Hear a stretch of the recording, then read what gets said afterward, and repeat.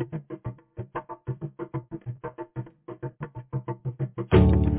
to the Longest Rainy Sunday podcast, a production by Emory University students in David Morgan's Play, Make, Write, Sing Club. Time has stopped. Everything is uncertain. We're physically distanced and socially disconnected as a pandemic and fights for justice rage around us. The world might be forever changed after the events of 2020, but where does that leave us in the meantime?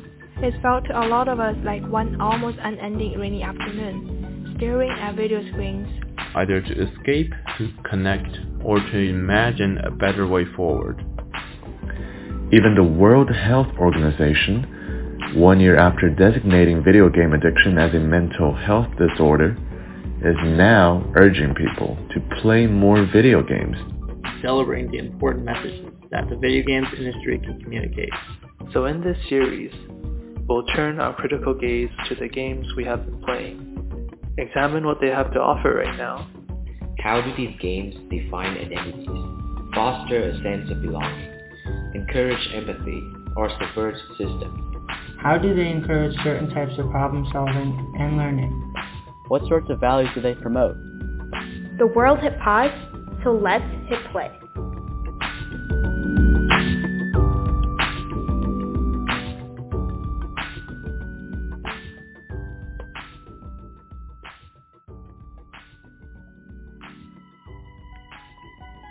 Journey is a short, stunning game that is not like many others you will play. It is a game about journeying to the summit of a mountain. However, it's not that simple. Once you boot the game up and you get on the title screen, you really aren't given any instructions. You're just meant to get to the summit. As you play as this nameless cloak creature, guiding yourself through this wasteland desert, passing tombstones and abandoned structures as you play. You have no idea what you're doing or how long it will take you, but you progress because you want to play through the game. There's no scorekeeping journey or any sort of achievement. It is about the emotional investment you put into the game as you play through. Because it's such a beautiful game, it doesn't have much to offer other than using simple tools to reach the summit, which is the ultimate goal. Though that there is no set meaning for Journey, many see it as a symbol of life. Our lives have seemed to been hold on pause and take a detour that is quite bizarre. Playing through Journey, there are a plethora of connections between the playthrough of this game and the COVID-19 era that we are currently living in. While our societies, the game and ours, have somewhat adapted to this new realm, the populations of each still desire for nothing more than a return to normalcy of sense, but our normal. But that is the journey we must endure to reach its end. If you play Journey currently, you seem to recognize the connections of each world. The world of Journey and our pandemic state. Realizing that as enlightenment was taken away from the white cloak creatures that we will get into later, it represents the freedom of our lives that was taken away from us due to the virus. Playing through this game, it allows players who are hope-stricken by this everlasting pandemic to take some time and build upon the meaning of life. You have no idea how long this journey is going to take. Much like the pandemic, many officials say it's supposed to be over by Christmas, but you never know, it could last forever. This insight, although very important, is kind of a burden that we're stricken with. In Journey, in actuality, it takes about 2 hours to play the game all the way through, start to end. But if you slow down and you pace it out a bit, you can take this delicate time that we were given by the pandemic and explore the grand scheme of life that is never ending, but we will not forget if we take this time to better ourselves and enrich our thoughts about life. Journey is simply an indie game, adventure-based. Only goes off your personal experience. You can hate it or you can love its simplicity. All you're doing is aspiring to reach a summit, but what you do determines how much you care for the game. As you play, the protagonist you are is the role of a messiah. You are reincarnated and given life through stars aligning to reform the society that was lost. But you have no way to communicate with anything. There's no objectives and there's no introductions. You're just a post to let others know. Yeah, this activist game is it's not so much about defining norms or anything. It's more so about you reconnecting with this lost tribe / village of people, or that people, creatures, it's hard to say. The game's very vague in this, but it's you as the Messiah trying to identify where your sense of belonging is needed in this community. Much like during the pandemic, what can I do to help our communities around us in the best way possible? You are defining your character as you play, giving it its own personality, but treating it much like yourself or giving it some hidden personality you wish you had. You get to set whatever you want for the closed creature, understanding yourself through understanding the boundaries you set through playing the game. Yeah, that leads us to the main thing we got into this game. It was a lot of fun, but we started immediately probing like we always do. So in our journey, jumping, claw, and your will to fight the corrupted ones are the only mechanics that are visually observable. With the cloth representing everything good and bad in the Cinematic Universe. We, the player, are tasked to use the good side of this cloth, which is it's not like it's anything in particular. It's literally like pieces of cloth that are possessed by God's magical whatever, as you may interpret it. It's a treacherous journey, but this cloth can be wheeled into stairs, trampolines, and for most of the game, it's a magical parachute that has the ability to just lift you off the ground. The cloth is the main mechanism in the game, but it also has enough analysis for one to observe it. A use of this cloth is to reach greater heights if wishes of the mountains are followed.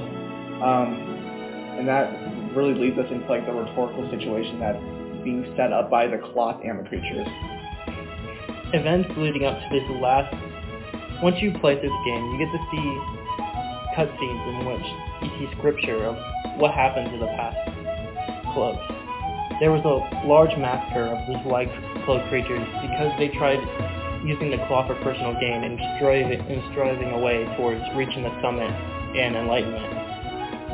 They tried using their own civilization and ignoring it and straying away from God, which is the summit.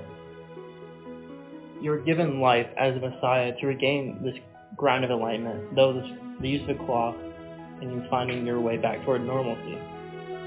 You are given restraints of guiding yourself to the summit with no objectives to do so, and you have to regain the ability to make your journey possible. Much like the game we played recently, which is Gris, which involved stages of development of grief. Mountain represents the birth of light, which gives birth to the stars and living things. These stars inhabit the living things in the cloth that become what is used throughout society for everything mythical and reasonable. Yeah, much like our own society centuries and centuries ago, we used stars as a means of defining gods and defining a way around the world. And we use stars to wish upon what the world could be or might be. The society is based off white cloak creatures, but the cloth that is in the game is red, which is actually the color of the protagonist you use. This represents him being part of the Enlightenment, him being part of God and Enlightenment, being the person who's supposed to guide this wasteland back to Enlightenment. I thought it was really interesting, the red cloth. I kind of, the first, thing, I know, I don't want to be explicit, but I mean, it literally looked like a cardinal, from the Church of the Pope. It really, did signify that, deep religious symbol. Yeah. I thought that was really interesting. Because it has the text and the actions used around the cloth. It represents everything in this world. And once you match with the cloth, your choice is to regain the cloth that was torn apart through the white cloth civilizations, ripping it apart and using it for their gain. Because once they had that lightning taken away from each other, they just started fighting, and that led to the massacre of the entire civilization, which is why you see all the tombstones around you. Yeah. So, the tombstones and the massacre really interest me, because it was much like Roman times when Rome was the main conqueror of Europe. found that really interesting, as it like kind of was like the massacre of Europe and like Africa. I thought that was a really interesting symbolism that they threw in as well. And that's something that could happen to us, because if this pandemic never ends, civilization can be torn apart, and it's just left to fight over what's left and trying to find their own way. And that is definitely one thing that I think we both drew upon, was the ability for us to work together throughout this pandemic. Yeah, especially when you use the only mechanism for playing co-op mode, which is chirps. Yeah, so chirps, so in co-op for Journey, it's literally the same exact game. I was very surprised in like games like Portal or maybe CSGO. Co-op, completely different mechanics, different storylines, everything. In Journey, it's the exact same game. And the developers of this game did it on purpose, because they wanted to have the same puzzles, because as you are playing with another person, you are communicating with them only with like little chirps. It's a single like little thud of a note, but it's there to signify that you are there with someone going through this difficult journey, this treacherous process. Yeah. It's emotionally strengthening to have that little chirp next to you. And it honestly warms my heart playing with a friend of mine that I haven't seen in maybe 8-9 months due to the pandemic. And like to play the game throughout by itself was hard, because I was just there with my own thoughts. But having a buddy by my side, even if I couldn't like verbally talk to them, was just something that made it a little bit easier to survive. It was just such a seamless connection between just one simple mechanic could make a journey seem a lot easier. But this also puts into a relationship. You get to both enjoy the relationship of finding what the summit means to you. And in the game, it's largely interpreted as the summit being a godly figure or enlightenment, with the cloth being the culture and the scripture for the enlightenment, and you, the protagonist, being the messenger of that enlightenment. Yeah, the enlightenment was very interesting in the single player game. It was very literal, as we were trying to find God and find meaning, but in the co-op, that meaning gets deeper as you have your buddy that can only chirp to you. And I thought a really interesting take on this relative to the pandemic was these chirps. We could literally like chirps on Twitter, like with the Twitter bird.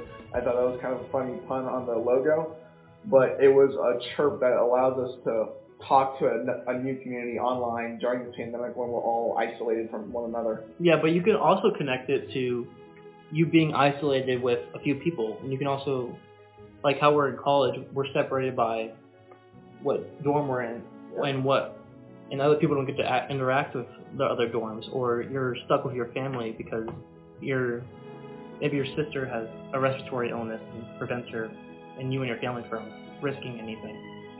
Yeah, so the game function in the co-op mode seems slow and tedious, but this short time is for us to reflect on the scheme of the world and how it's laying out. There's no names, there's no text box, there's no hidden objectives, there's no achievements for this game. It's just you and the game trying to make a better set of mind for yourself. Yeah. Because at the game, you just walk into the light at the summit.